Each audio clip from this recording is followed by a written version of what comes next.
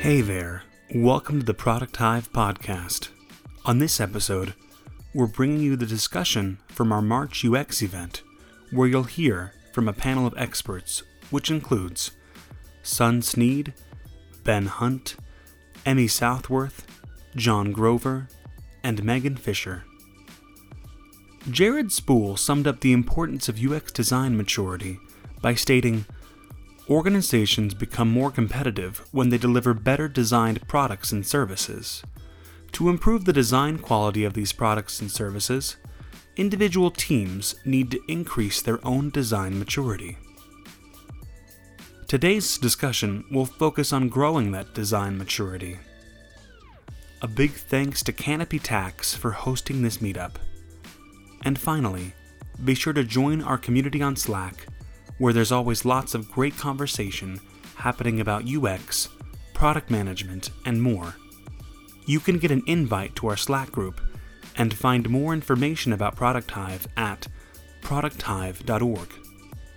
So now, let's hear the discussion on UX design maturity.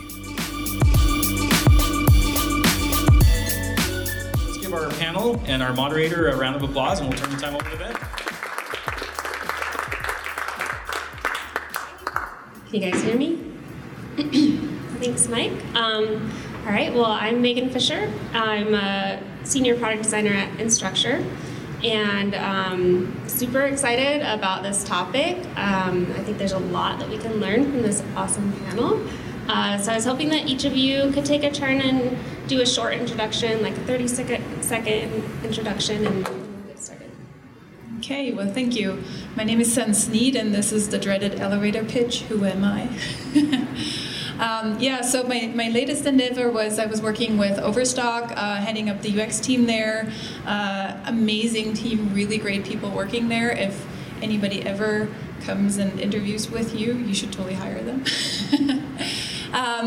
And before that, I worked down here in Provo at ObservePoint in product. Product is my background. I've worked almost 15 years in product management roles, from a junior product manager. I've done a lot of user research. And now currently I'm consulting companies, and I'm here and I'm happy to talk with all of you tonight, and I'm excited for your questions, and I'm super happy to be on such a great panel here. Thank you, Sun. Emmy? I'm Emmy. I've been doing UX design, I think we're going on 19 years. It's been a while. I just took on a role as a senior product manager at Lendio. Had an opportunity to run my own product line and build out a design and product team. So I just started, second day today. I've been doing, as a UX director, building out teams, managing cross-functional teams for marketing design and product design, building out large teams that are across the world, manage teams across the United States and into the Middle East and India. So excited to be here and answer questions on growing your UX teams. I'm Ben. I'm currently the VP of User Experience and Design at a company called Clairvine down in Provo, and before that I was Director of UX at Vivint Solar. And basically, building and advocating UX teams and UX processes is just kind of an awesome hobby. I don't want to call it a hobby, but it's what I do for profession, but it's a thing that brings me a bunch of joy to be able to do that. I'm excited to talk amongst these guys and answer all these questions you have about that. Hi everyone, I'm John Grover. I am a senior product manager at WeWork. Before that, I've been there for 4 months. Before that, I was at Grow.com, which is in this building, running the product UX team there. And then before that, I had 13 years at InMoment, running the product and UX team there and building the UX team there. So I also had a wonderful opportunity with TJ Nelson in the back to do a little kind of side project to see if we could build upon the Dev Mountain UX bootcamp, and so we created a little bootcamp called Product Bound that we ran for a couple of years, and So I've always loved teaching UX and being involved in UX, even though I actually come from a product manager background. Awesome, thanks guys. So I thought maybe a good way to kick this off is if you guys could talk a little bit about what UX maturity means to you, and then we can start taking some questions from the audience. I think it means to me the ability of an organization to make decisions on how they involve the design process in their product organization, how they're involving UX designers, and also how they're deciding how they're taking customer empathy and building it into their products. To me, that's what UX maturity means. Maybe adding to that, I think this is a great definition.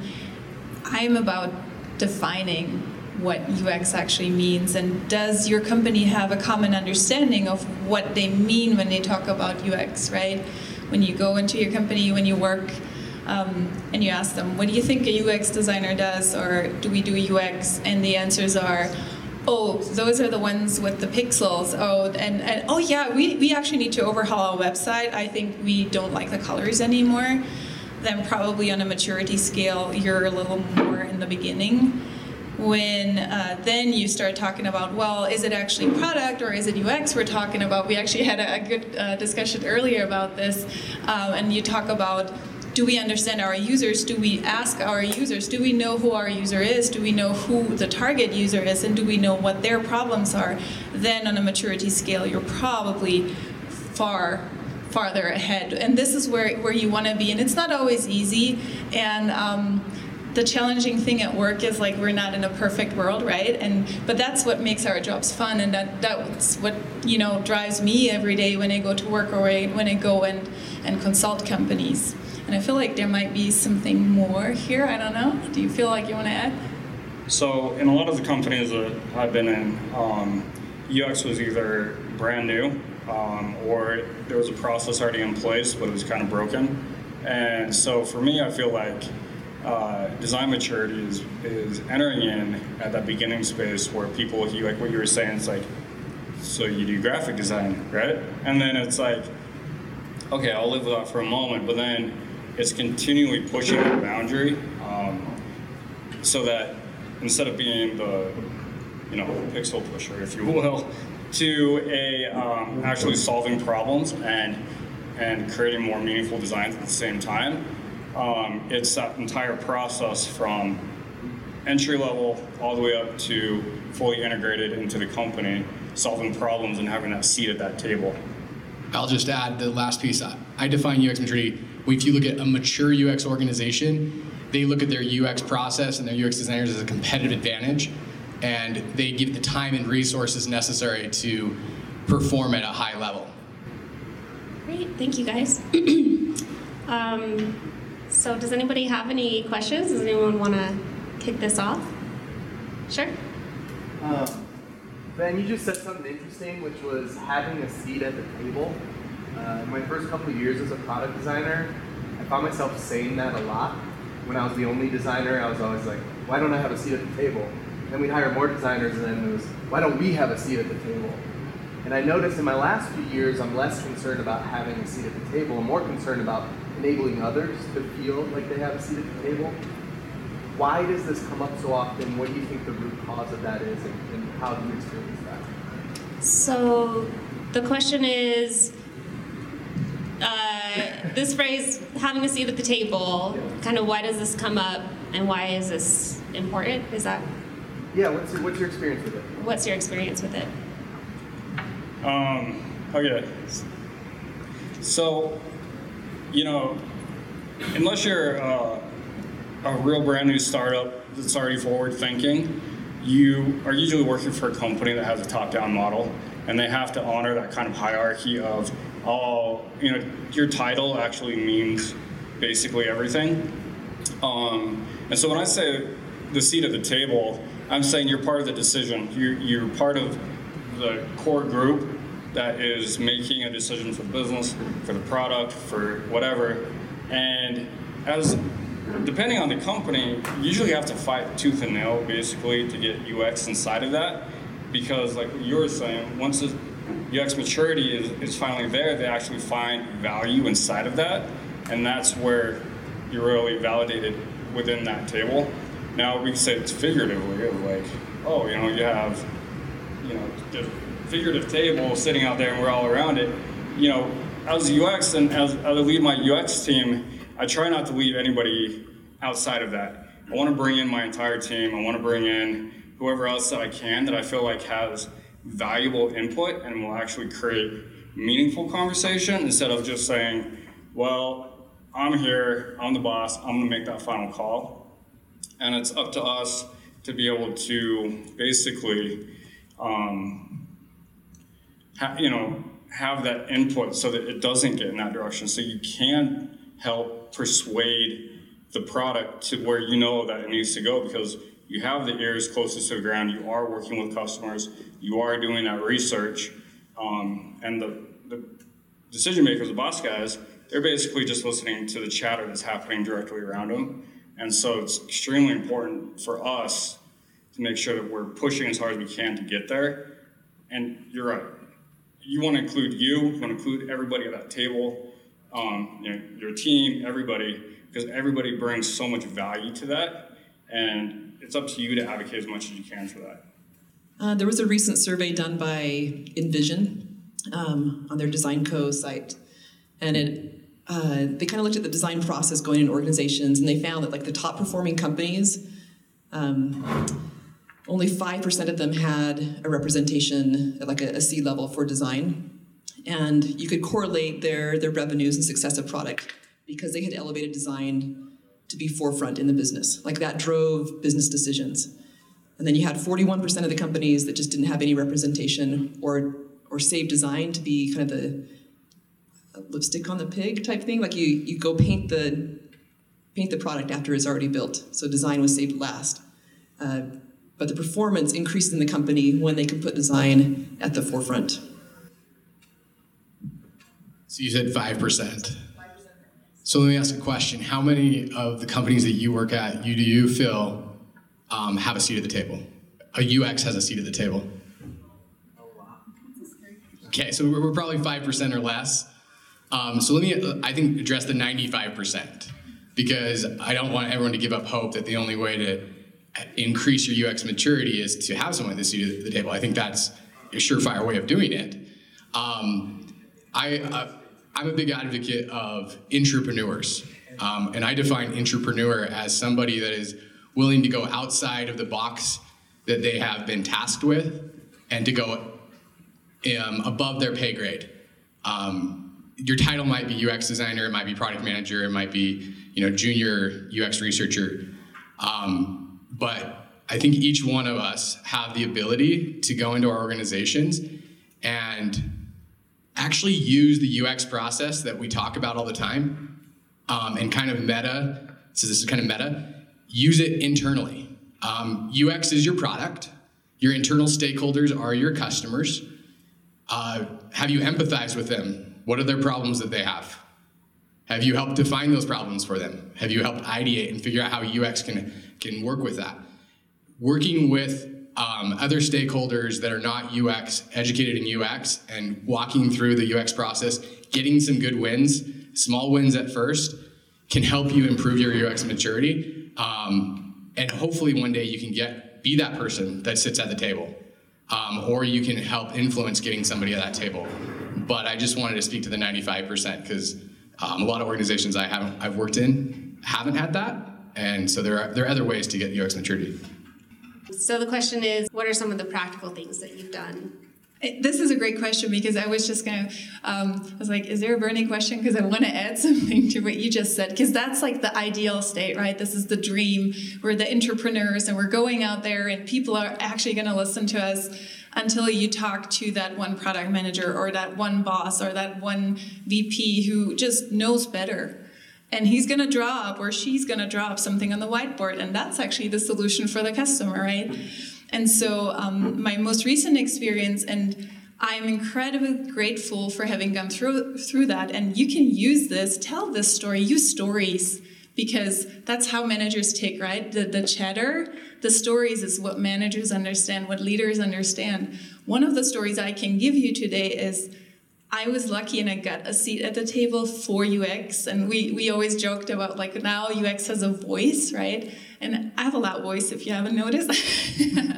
And so we got to speak up and change the process a little bit. We started earlier, and we would actually do the classical what you learn in school and what you do so well, which is empathize with the users and iterate, try something, user test it, try it again, and then build it, and, save some of those really highly paid development resources and not just throw something out there and see if the spaghetti sticks.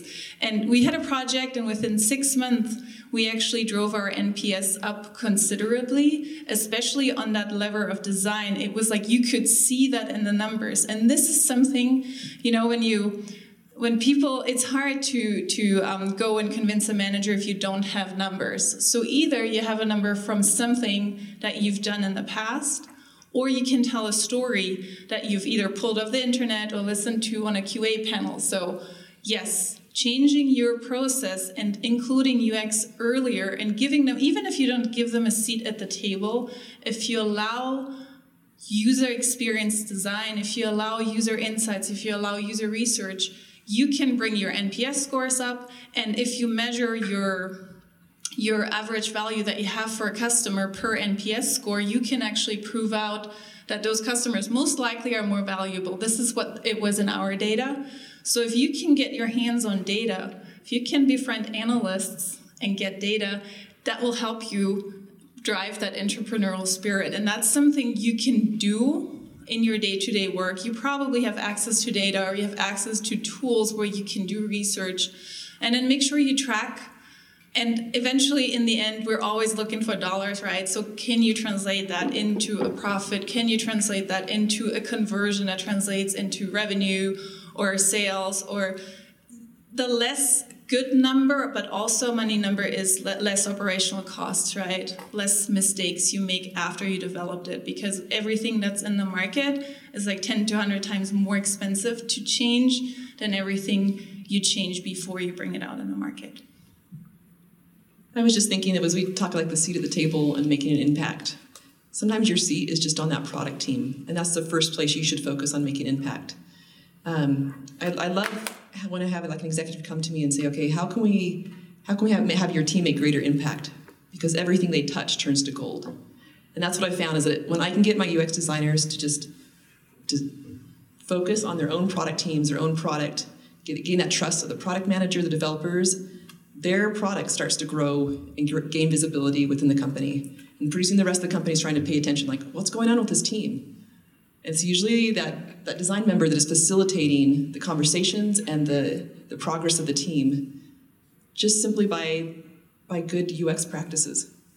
And I love that point when I start getting more headcount and I can hire more people, because the company wants that influence.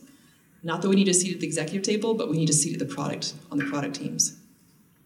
I really liked what you said about telling a story. I think that really, really helps. I've lately tried to do more putting together a presentation anytime I'm working on a feature and telling that full story, because we know it in our mind, but a lot of times the other people on the team that or the other teams that we're working with don't know the story. And if you can help them have that empathy and see the full picture, it's a lot more powerful. So I really like that point. Anything else? So how do you tell the story from the customer's perspective to the decision makers in the company? Just simply, I found that recording your session and then clipping it, there's nothing more valuable than actually seeing and hearing the customer for themselves. I mean, even if you take a quote and write it up on a slide, it's not as impactful as hearing their voice and seeing their reaction. So if you can record a session and put that into your presentation, it can be very compelling. I've seen full presentations kind of stop and the whole executive team just focuses on that comment that the customer has. I think that having that type of impact like that, we have created a CAB, Customer Advisory Board, and what that does is basically it kind of does twofold, right? So I'm going out and reaching out to a customer, and I'm getting that feedback. They're voluntarily saying, yes, I want to be part of your product, right?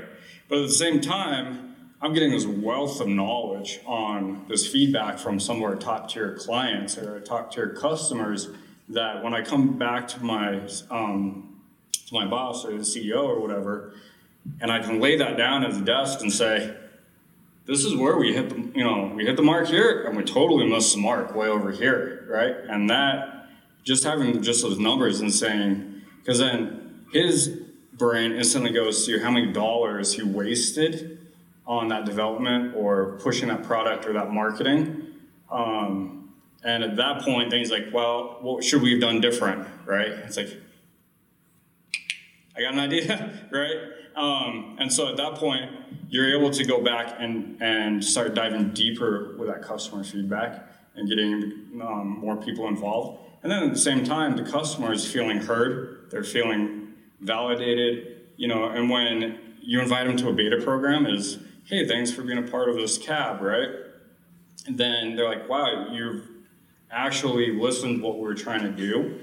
And then they go out and they tell their friends. And so it's this massive cycle. So I think that getting either video or getting other areas that you can actually have proof and say, this isn't my opinion, this is coming from our customers. And I don't know if we deal with it or whatever, but in my experience, the higher up the customer, the value of that customer is to our company, the easier it is to get decisions made and decisions made faster according to the needs of the customer on that area. I think if you can tie it into a couple different presentation points. So one, you want to hit analytics. So for someone that's very number driven, if they can correlate the customer comments back to maybe trends you're seeing in customer feedback or number of complaints coming in, or revenue driven by your competitors. If you can tie it back to a number, then it starts to make a lot of sense to that number driven, maybe your CFO or someone else who's kind of putting the brakes on UX. Then if you can tie in the story part, where you can create like a customer journey map. So you've taken all this feedback and you created a map of how the product or the process works. That helps for the person that clues into stories. Then visually, if you can show like that video, people can start to see like, oh, I understand how our customer landscape, or you're creating personas, and so that also creates stories and also a visual. They can capture the concept. And then the last area is just social, and that's where they can see their peers, or they can actually talk to these individuals and get that story. So I think if you address all four of those areas, your case, your presentation becomes much stronger. And there's UX tools to address each one of those. So I talked about like a journey map. There's affinity diagrams. There's hierarchy or prioritization exercises you can do when you come to build a roadmap. There's a lot of tools you can do to address the kind of different personalities and how people come to consensus. So the question is, even though you have a product roadmap, there's issues with recency bias or things kind of throwing it off track, and how do you deal with that? We're all over the place.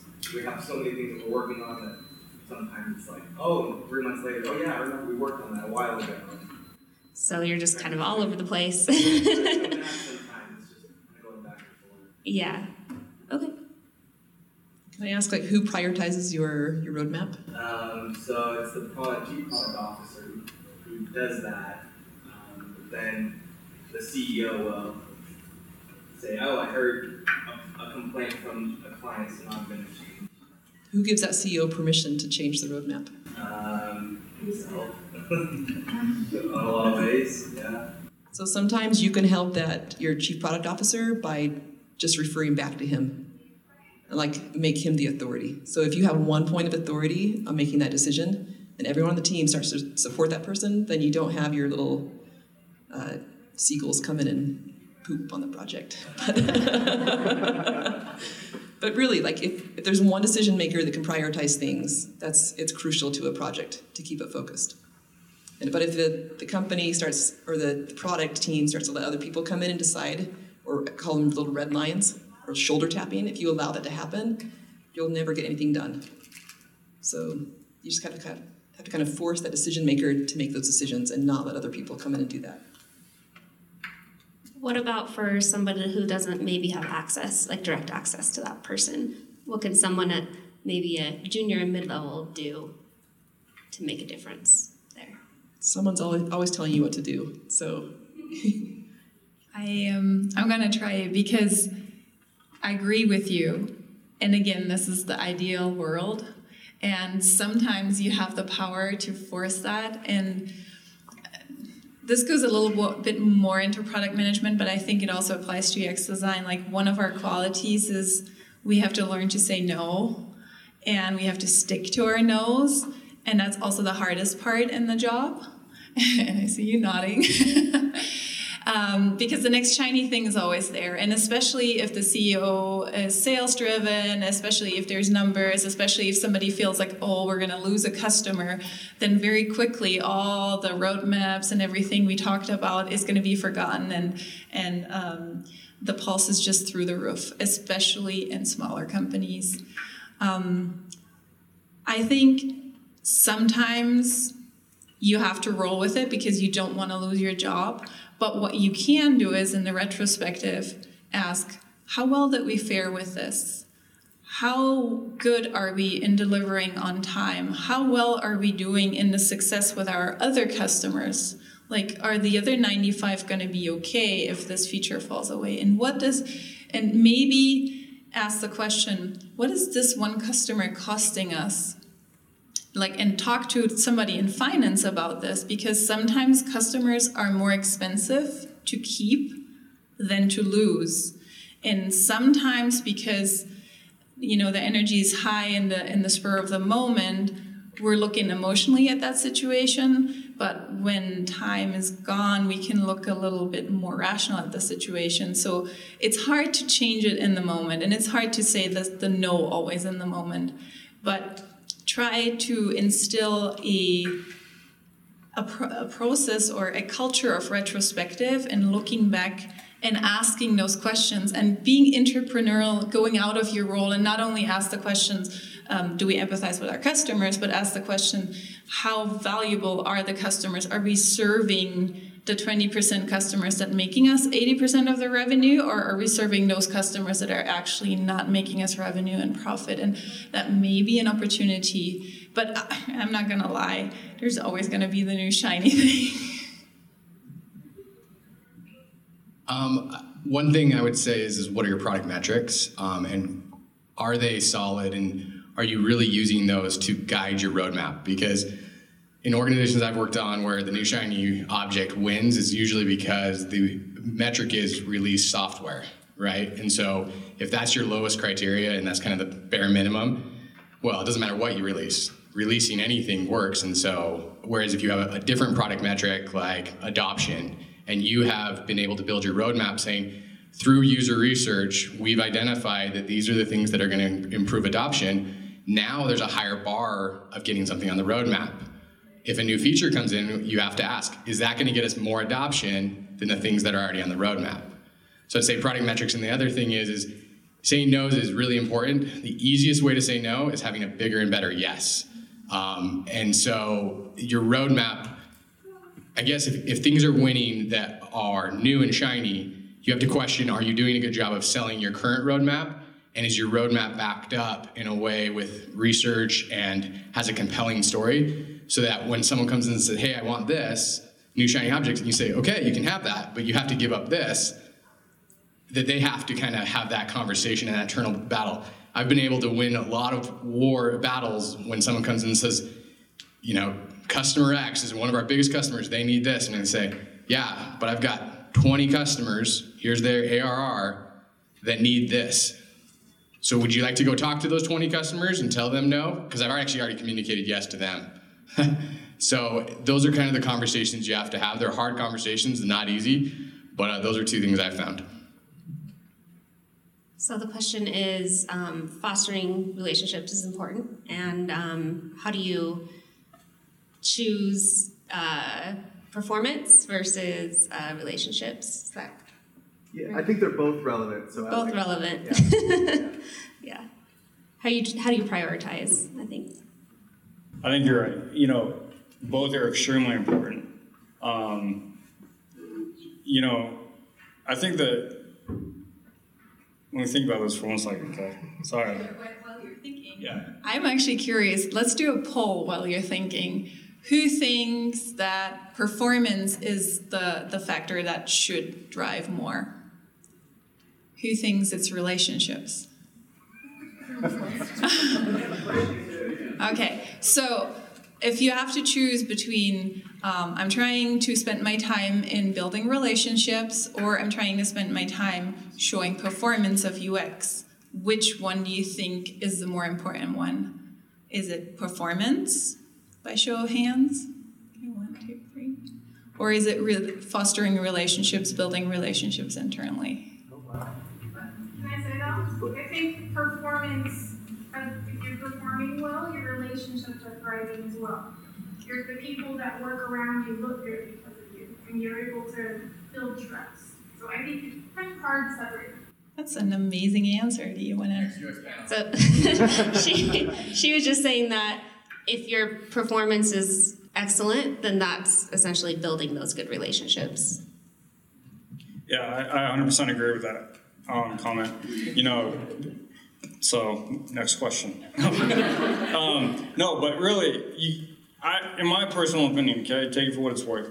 I feel like if I have a great relationship, my performance is excelling. If I have a great performance and I'm, delivering and I'm exceeding expectations, then my relationships are growing, right? And at least in the companies I've worked for, I've been able to reach higher and higher up, basically the food chain, because of my performance, right? I've been able to create relationships based off of that and being able to talk to people based off of that because they then trust, oh, he's been able to do this. Maybe it goes back to the seat of the table, right? So it's like they're able to see what you're able to produce, to give, and your accomplishments, basically. And at that point, the relationships change. It's like, instead of saying, hey, we need that button, or we need to do this, or we need whatever over here, it's like, well, I don't know, let's ask Ben, right? And then at that point, that relationship now has a mutual respect, and I'm able to take UX to that next level in the UX maturity model, because I've built a foundation of performance. At the same time, I'm not being a jerk. I'm not being like, I'm a designer, dude. I know exactly what I'm doing, right? But you're building, you're talking, and you're treating each other with respect, right? And that is what helps grow. So again, I'm going to reiterate that. I don't feel like you can have one without the other. They're directly relatable. So the question is, which UX process really shows UX maturity, and then which process shows kind of a lack of maturity? Talk about some that I think are germane specifically.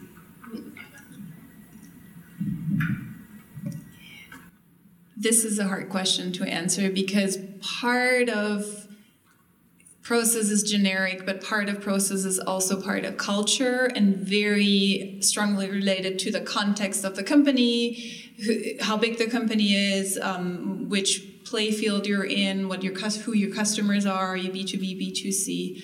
I think one thing that came to my mind, boiling it down to the essence, is if you see designers and research involved in a project early on, then you're most likely in a very mature state.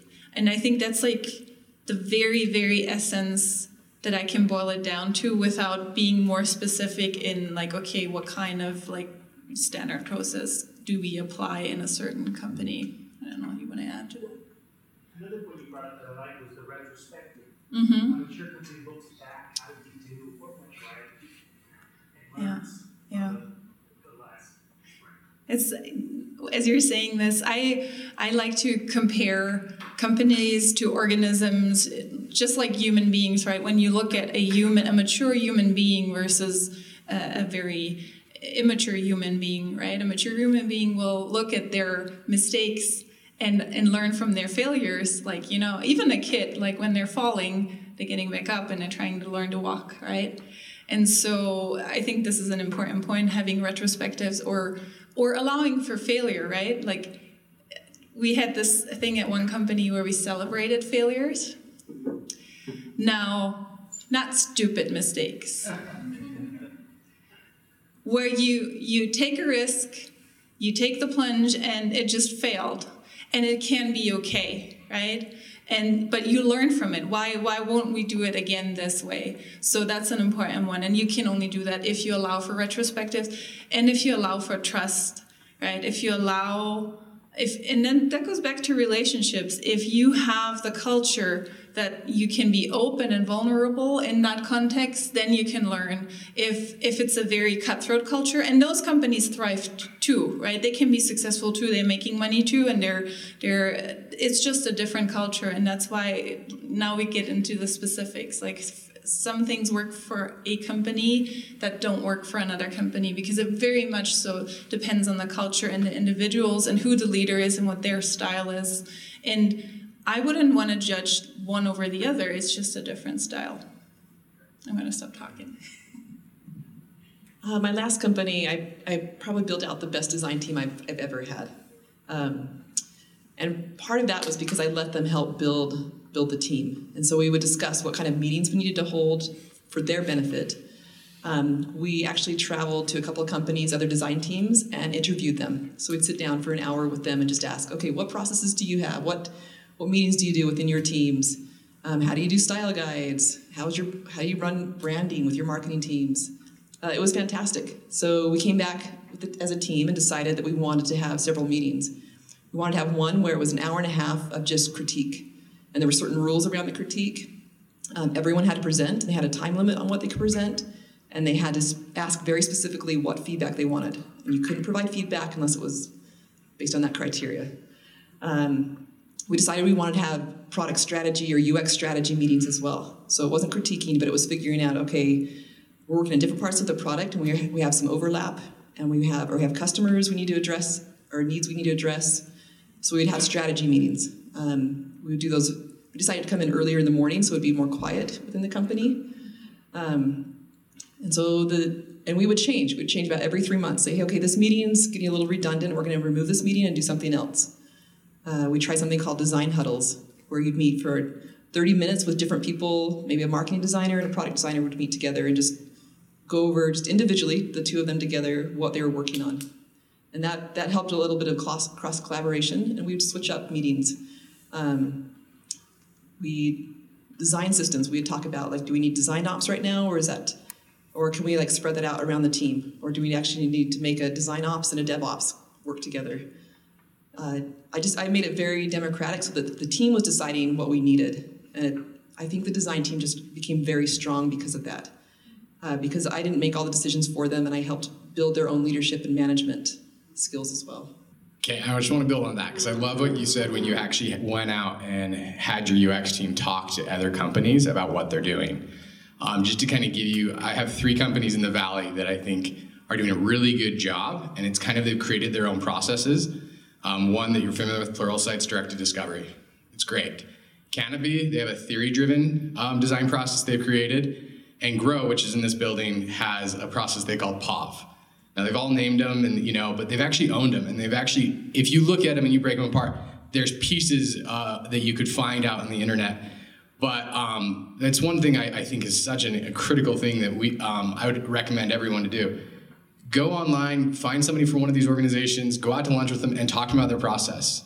I remember going out with Lucid, one of the UX designers at Lucid, and they talked about, they have a thing called Bill of Goods, and it was to help transition the UX design to the development team. And so they write up this Bill of Goods, and they hand it off. I stole it. I love it. And I think that's what we need to do more in the Valley, because there are incredible ideas throughout the Valley, but they kind of get isolated in the kind of the orgs, and it's not until somebody actually leaves one of those organizations and goes into another organization that we start perpetuating some of these great ideas. So I love that. So I just kind of want to add on to that, though, and just taking a little bit of different approach. So, you can't just take what's working at Grow. You can't take what's working at Pluralsight or what are these other companies. You use that as like a foundation. Like, oh, I like that idea, right? But you need to take the responsibility of listening to your own company and saying, what are we trying to solve? What are we trying to solve as a company unit, not only for customers, but what are we trying to solve for inside? And then having that knowledge and bringing that knowledge to the table so that you can then form a new process. I always think it's funny when people are like, when people say, oh, it's this, what UX process do you do? I don't know, I made it up, right? And it's because it's true, you make up a lot of it because you're tailoring it to fit the company. It's like, if you have a kid, I'm not gonna raise this kid the same as this kid. He has his own emotions, his own uniqueness to him, right? And same with a company. So when you're talking about maturity inside of a company, you really have to pay attention to that, to the nuts and bolts and the uniqueness of your company, and then looking outside and saying, man, I love what they did there. Would that fit here? Sure, it could. Maybe I have to tailor it a little bit more and make it a little bit mine, but that was an awesome thing, and I love that. I think that there needs to be more sharing amongst us instead of being like, oh, I'm going to keep my secrets to myself, But if we're out there and we're sharing what we're doing and the processes that are working for our company and the successes that we're having inside of that, I think will help the UX community as a whole really start gaining that true momentum that we're trying to really achieve. Sorry, I'm gonna I love what you said. Thank you for that, Kevin, because that's true. I don't want to take any verbatim process. You can't take any of those processes and just implement them. They'll fail. Taking it down to an individual level, I always ask people in an interview, like a UX interview, tell me about your process. And they'll walk me through an IDEO process or a double diamond process. And then I'll actually always challenge them and say, well, how long does that usually take? And they'll say maybe 3 weeks. And I say, if you had to do it in a week, what would you cut? How would you cut it? What's important, what's not? And you can really tell the maturity of a UX designer that understands why they're doing what they're doing, and the value of each one of the artifacts and exercises. And they can say, you know what, in this scenario, for this project, I'm not gonna do my A to Z process. I might just do a few of them. And so I think that's an important thing individually that you have to understand. It goes also back to talking about UX maturity. When you don't have a very mature UX culture, you're not going to get the time and resources that you would like to do. Maybe a Google design sprint full week, right? You're not going to get the executives or stakeholders to spend a week with you. Sorry. So figure out how to do it and get some smaller wins. Figure out what pieces of your process are the most critical to reduce risk and make sure you're successful, and implement those. And then when you get those wins, you can start adding to that. So what are the specific skills and attributes that you try to help more junior people on the team grow, right? I've set up a couple of apprentice programs at different companies I've worked at, because I think that's kind of fun to have someone come in fairly new and watch them succeed. Just kind of blow everyone away with their success. But the trick is giving them a little bit of responsibility in the beginning and then growing it as they succeed. And if they fail, give them a soft cushion, but make their failures a little bit harder every time, because eventually they'll get to the point where they can pick themselves up and learn from that failure. But in the beginning, it's gonna shake them. So skills I see that they need to learn, it's being confident in their own design abilities and realizing there is no right design. It's going forward and being confident in what they're doing. And then the next stage is being able to present that with confidence and getting buy-in from other people. And so in the beginning, I'll let them design and I'll present because they're not confident in that presentation yet. And then the next project, they need to present their skills. So I've shown them how to do it, and then they do it next. And so I build that. I'll do an example and then let them do it next. And then they build to a point where they're running entire development team. They've got sprints running, user stories going, prototypes running, user testing. I build those skills so they're very self-sufficient by the time the apprenticeship is done. I love doing that because they usually leave me for a bigger, better job. Or I hire them fast enough that I get to keep them within the company. So the question was, how do you, when a feature is released and it's a big one for product, but maybe not UX as a whole, how do you take a kind of a step back, and how do you anticipate the questions that are going to come from that? Oh, I would set up some user tests pretty quickly and make sure the people that are really bought into that's their solution, make sure they see people using that solution. Yeah, I say celebrate their win, man. Because I don't think I have all the answers, right? Now, if it means a step back, it's almost like I'm gonna take a look into what did I do wrong? Like what made it so that UX didn't have that foothold or that grasp, inside of that arena, like when that was happening, or we left out of a meeting. Like you really gotta look at the situation as a whole. And were you not loud enough? Were you not advocating enough? Were you, maybe were you too slow on a design or something? And they're like, we just have to pop this out. Like, and maybe they got lucky, right? I don't know.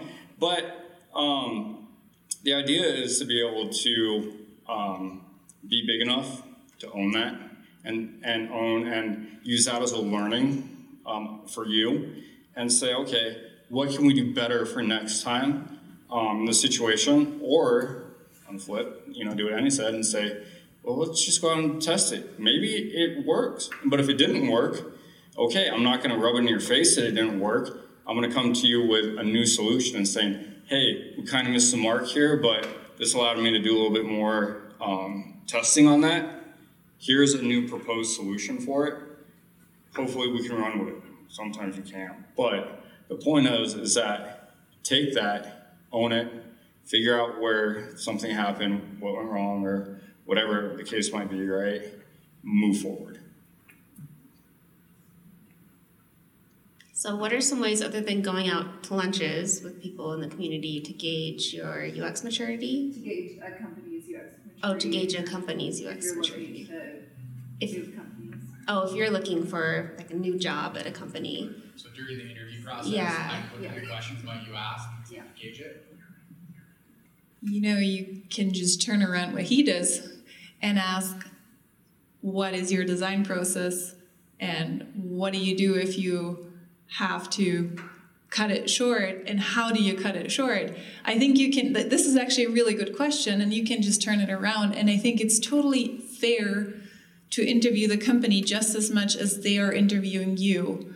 Like, this is a mutual relationship that you're entering into when you work somewhere. It's not like you're going there and you're like asking for a job and thank you so much that I get it. It's like you have something to bring to the table and you bring some knowledge in there, and so you're allowed to gauge who they are and what their culture is. So try to use your UX and empathy skills and use your research skills to ask those questions and figure out, okay, if I want to know what kind of culture they have here, what is a question I can ask? Like, how do you deal with failures? Tell me about the most recent project that failed and what did you do? Tell me about your most recent win and how did you celebrate it? Tell me about how do you do critical feedback, or how do you give feedback here, right? And all those, like, you can find questions that are acceptable that you can ask and kind of like poke into and see, okay, how do you deal with these situations? And is that something that I feel I can add value to that? Because either there's something not there yet, or is there something where I can learn? Whenever I interview for a company, these are the two only questions I want to know. Is there something I can bring to the table that they don't have that's of value for them? And is there something I don't have that I can learn, and if I go out of here, has made me grow? So the question is, how do you keep your design thinking fresh kind of among the whole product team so you don't get kind of stuck in the box of the product you've been working on? I can't say I do this very often, but it's something that I've seen it happen. I know, like Wade at Workfront, he takes his team and they go glass blowing, or they'll go. I've heard of UX teams go through a violin factory downtown, go do pottery, go outside of your normal creative world and it kind of flex those creative muscles in a different way. Maybe you're not going to get inspired on what your next, interface is going to look like, but I think that's a really creative. It's a great team building, and it's a way to get out of the four walls and maybe break some of that rut you're in. I think that's a great solution. And adding to that, limitations foster creativity. So put artificial limitations. Tell yourself, for this specific challenge, I'm not going to use my design system. I'm not allowed to use the colors that I usually use. I'm not allowed to use the tools that I usually use. And now you're forced to think outside of the box. That means you have to take that time, and you have to kind of have the culture again and the understanding of your leadership that they give you that time. But maybe make it a game, or, sometimes it's okay to do it after work, and because it will enrich your life, and as a designer or as a product manager, and there's always something you can get out of it. And you're here right now, right? So this is amazing. Yeah, I think there's lots of fun activities you can go do. Like, you can go take down all the lost pet signs and redesign them so they look good, and then post them back up. I made my team hike Timpanogos one time. That was a good team building exercise. They had to do hard things, and so if you come back and do hard things in the office. I took a chocolate making class. There's like glass blowing. Sometimes we would take like one of our critiques. We would not critique, but we would design like a really random app, like a cattle rancher app. So. Or some kind of weird challenge, or take our interview questions. We'd have to do them ourselves. Yeah, I think doing activities, hiking, Timpanogos, getting some fresh air. I think all those are great. One of the activities at when I was at architectural firm, he would have us do was we'd have to go and take pictures. Right, of shadows, of trees, of a leaf, of twigs, right? Because when we got into master planning a neighborhood, we kept looking at the same layout.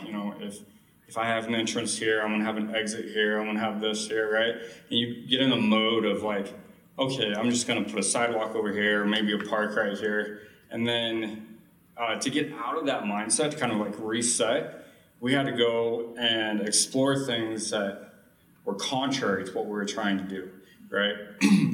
Looking at the abstract, so that when we came back, we had fresher eyes and oh my gosh, this thing that I saw over here, maybe it's even a color, right? It allowed us to get back into that product or to that neighborhood design or whatever we were doing, and look and say, man, I remember when I was looking at this light post, it cast this type of shadow. That would be really swell if we had an idea like that over here, right? And so taking what you're used to, but then doing something drastically of a negative of it, right, can really help you just rejar and bring that fresh new look back to your product. So the question is, how do you get beyond just focusing on maybe one page of a product and look at the whole picture, the full customer experience? I keep wanting to snag yours. This is a hard question and a very easy question, because why have you ever only looked at one page in the first place? Now, yes, it's easy for me to say, but really, this is what happens at a lot of big companies, right? Everybody, we're so split up, and the Tayloristic approach of everybody has their own little thing that they're responsible for, and that's what they can influence. This is how they get measured. And because they're only getting measured at that very specific local point, nobody looks at the whole experience. Some companies, since we're talking about maturity right now, some companies are more mature and they have departments that are set up to be cross. Companies that are more mature usually have their goals, targets, KPIs linked to each other, so that when you miss the mark here, the influence over here is going to be shown. And it goes a little bit back to your question earlier with okay, we're celebrating the win of the one button, but we really have messed up the whole process. I mean, one thing you can do is how do you test your success? Is your test case the whole onboarding experience, including then buying the product, using it, and maybe even getting rid of it? Or is your test case, could they click the button And was it fast enough? Could they find it, right? And so I think, again, it goes back a little bit to the culture and the question of how do we look at our business? And sometimes this is hard and frustrating when you're the UX designer on product team Z and you don't have that influence. But maybe you can make that test, and maybe you can record this user test, and maybe you can share it with someone, or you can make, like, we're talking about experience, and experience is how does somebody feel as they're doing this? So put them in the shoes of the customers. A lot of times what happens in companies is the senior management and even your product manager doesn't even have time to experience and be the customer. So make everybody be the customer. And then these things actually, sometimes they're so glaring, they will just they will hurt when you go through it. When I started working in product, I kept saying, and I was in email, which is like a commodity product, right? So I kept saying, if it doesn't hurt, it's a good experience. If you're not having a headache using it, it's a good experience. And I think this is still true in a sense. Like if you're trying to get healthcare and I'm from Germany, it was really hard and really nerve-wracking to understand the system here in the first place, mind you, using it online. And it's scary. There's a lot of risk involved. So can you de-risk this for your user? And I think it's really in how do you test for it? How do you ask the right questions? How do you hone in? And how do you bring that back into your company? Have lunch meetings, invite everybody to eat pizza, and let them watch those videos that we've taken with the users as they were struggling. It's nothing more powerful than observing a user struggling. When you have a discussion with an engineer and you're like, I don't want to code this is stupid. Well, you go and you watch the user struggle. Oh yeah, that makes total sense. Please let me do that. So I don't know, I hope this answers your question a little bit. I've got 3 ways you could help innovation come into your product or your company. And they're different amounts of time commitment. So one is the journey map I talked about, where you're going through not your product, but the user's journey, and you might have multiple users. So any kind of touch point this person is having to get to the end product. And you want to take some time to go research your competitors, research the market, watch users actually go through this, so it's based on actual evidence, not on your perception on what's happening. And build it out, print it out. You can do this at FedEx or Alpha Graphics, and it's like 80 cents a foot. It's really cheap. Just print it out on an architectural paper, and then have your company come up and just walk through this journey, and then add places where you've missed until you build out this complete map of your customer, how they're getting to your product, or not your product specifically, but a product similar to your market. That one's time consuming. That's several weeks of time, but that gets a lot of consensus and a lot of visibility. The next step would be you could do role playing. It's just a product walkthrough, your own product. You can use little Lego people to represent the different users, but have them actually walk through the product, end to end. And that's really good when you've got people that are just very blind to how your product works together or the pain points. And the next one is, and this one's very quick, it can take just 2 or 3 hours, design the worst possible experience you could possibly design. And you'll look back and say, oh, that's what our product does already. But once you get everyone in the room or your team to admit that you're doing some things that are very bad, like anti-user experience, then it becomes easier to decide on how to prioritize how to make it better. I think this is great, and I actually love the way you structure your answers. I can learn so much from you.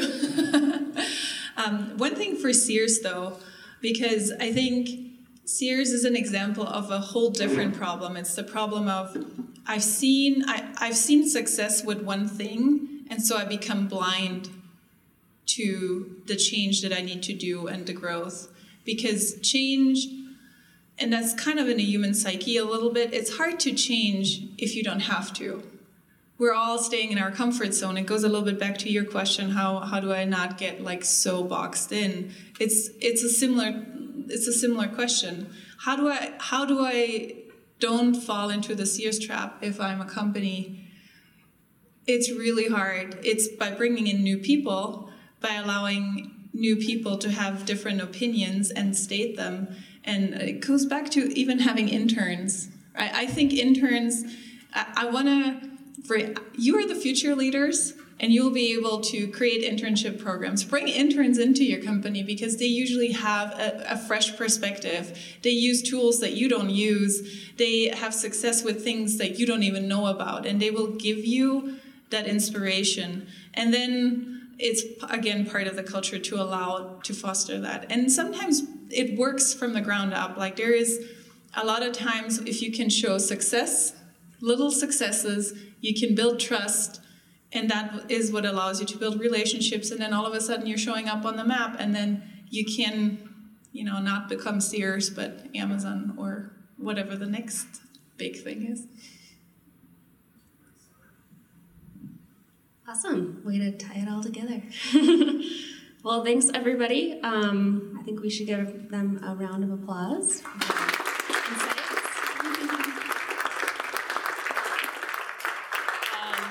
And as Mike mentioned earlier, there's a question-answer Slack channel on Product Hive. So anything that maybe you thought of but didn't ask or comes up on your drive home, feel free to post it in there. And we can have some good discussions. Okay, I'll just add one more thing. Can I just add one word? Wow.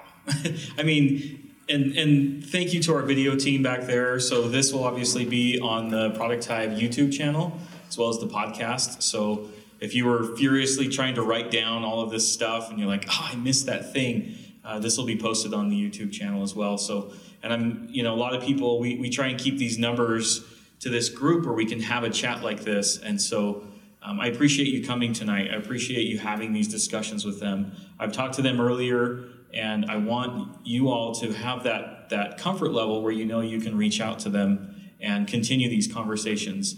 As Sun mentioned, this is the future of product, this community we're building where we're sitting down at lunch and bringing other teams in. This is the future. We are facilitators of diverse and creative thinking in our organizations, and so we have to do that as a community. So let's just give our video team a round of applause too for setting this all up. A big thanks to our panelists, Sun Sneed, Ben Hunt, Emmy Southworth, John Grover, and Megan Fisher. And again to Canopy Tax for hosting the event. If you learned some things from this discussion, be sure to share it with your team, or share it on Twitter, and mention us at product_hive. Sharing these talks is a great way to support Product Hive. As always, be sure to check out all our upcoming events. You can find them by searching for Product Hive on meetup.com. And while you're there, go ahead and join the group so you always get the latest updates. We also have a YouTube channel where you can find videos of all the past talks. Thanks for listening. We'll be back in your feed soon, and we'll see you at one of our next events.